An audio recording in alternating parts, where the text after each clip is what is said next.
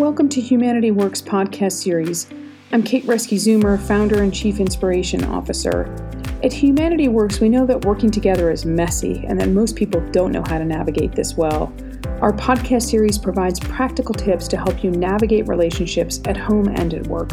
We will offer up straightforward practical tips that shift behavior to be a good human and do better work. This week, Debbie and I have written about Put Civility to Work. This is the first in a 3-part mini-series on difficult people. We begin with incivility, followed by micro-inequities, and end with bullying. All of these toxic behaviors hinder productivity and make working together more challenging than it needs to be. We get it. Folks are fed up, frustrated, angry, sad. Some of you don't like being told what you can or cannot, should or should not do. This could be true even when you are not living through a pandemic. When emotions hit a tipping point, they can become ugly, hurtful, and even damaging. If insecurities have no constructive way to evolve, they erupt into threats, intimidation, and bullying. When self-interests overtake principles, unethical behavior permeates. When humanity works, people exercise civilities in these difficult, messy moments. And if civility can be practiced when times are tough, imagine what could be possible during less challenging times. The topic of incivility and civility is expansive and can be viewed from many different perspectives. Our exploration offers insights and practical tips to bring more civility to the workplace and, by extension, into our broader communities. What do we mean by civility? Civility is a mindset you hold about another human being. Price Mitchell notes in Psychology Today, civility is a personal attitude that acknowledges other humans' rights to live and coexist together in a manner that does not harm others. Civility calls for tolerance of our differences and respect for one another.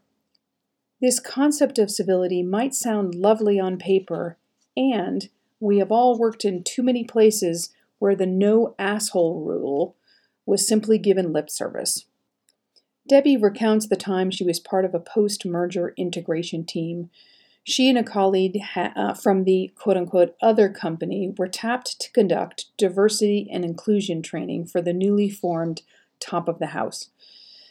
A day of training was set up for the newly formed C-suite and senior executives. As the day went along, the participants were nice, even polite. They dutifully went along with what was asked of them, and from Deb's perspective, they were biding their time until the clock wore down. As they neared the end of the session, Deb couldn't resist. She had to put the elephant on the table. "I'm curious," she said, "if our top salesperson exhibits toxic behavior in violation of these standards, what actions will happen?" Without blinking, a very highly placed executive in the room unabashedly stated, "Nothing." Unfortunately, this is not an isolated story.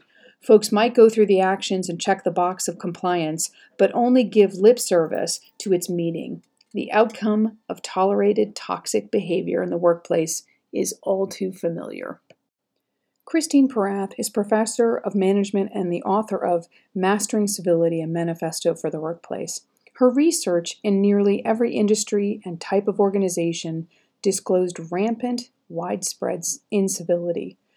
In the last 20 years, she has polled thousands of people, and 98% reported experiencing uncivil behavior, and 99% have witnessed it. More than half of the respondents do not report issues of incivility out of fear or a sense of helplessness. We all want to come to work and be treated with kindness and respect, she notes. Baron Christopher Hansen claims in his HBR article, Diagnose and Eliminate Workplace Bullying, whether it's an entrenched dinosaur or an extreme ladder climber, anyone who manipulates selfish outcomes or seeks unfair advantage must be confronted expediently. Bullies are tremendously expensive for organizations in terms of productivity and loss of a talent. When C-suites overlook blatant bullying, work is sabotaged, progress is blocked, and company value may be lost or stolen. So, what's possible when dealing with incivility in the workplace? It actually starts with you. with each of us stepping courageously towards the tough, messy bits of dealing with people who we find difficult. And here are a few other ideas. Get curious. We wholeheartedly believe that curiosity is the antidote to judgment. I'm going to say that again. Curiosity is the antidote to judgment. It allows you to think like an anthropologist, stepping towards a challenge by seeking to understand it. So, when you're getting curious, explore what's happening here.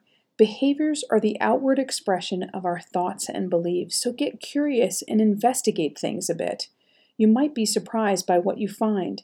In one instance, Deb was involved with two people from two different cultures, one American and one German. What the American manager was receiving as quote-unquote attitude was more characteristic of the other person's cultural upbringing. The German employee wasn't trying to be standoffish, arrogant, or distant, all the things that the manager was feeling.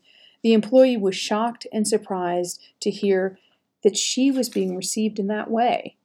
So once the issues were unearthed, personal development work happened for both people. For the employee, the focus became understanding the unintended impact she was having and ways to adjust her approach rather than change who she was. And for the manager, she worked to understand how the other person's behavior triggered her and identified ways to self-manage her reactions rather than make the employee wrong for being who she genuinely was. Another idea, have compassion.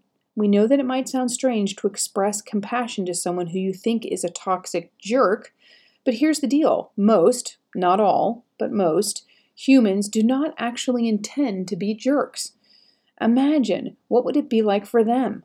Toxic behavior is a mask for something, usually something painful. Their inner critics or saboteurs are haunting them. Saboteurs whisper messages like, you're not good enough, or you don't know enough, or you will never succeed. And these voices prey on a person's self-worth and identity. They wreak havoc with one's self-esteem. They ignite fear, and the human reacts. Outwardly, bullying and narcissistic traits emerge. Undesirable behavior like being cocky, manipulative, selfish, patronizing, and demanding create toxicity for everyone. There is a lack of empathy and consideration for other people. Once upon a time, we were facilitating a group of people where this one gal was really condescending and hurtful to us and to others in the room. She was really derailing the experience for everyone, and we knew that we needed to stop the behavior so that the space remained safe for everyone to participate in. In preparing to have a conversation with her, I think I said something along the lines of, just imagine how hard it is to be her. It was the perfect thing to say at that moment, says Deb.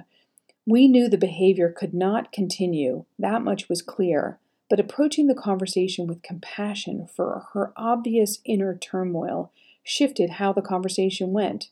Bottom line, in the worst moments, pause to see if there is still a human, probably suffering, on the other side. Civility calls for tolerance of our differences and our respect for one another. When you're faced with uncivil, challenging, or difficult behavior at work or in life, you can control the effect it has on you through curiosity and compassion. Curiosity helps you more deeply understand the situation and puts you in choice in how to respond. Compassion reminds you to empathize, especially if the other person's internal struggle is creating external toxicity. With these two superpowers, you can move gracefully and purposefully through any situation.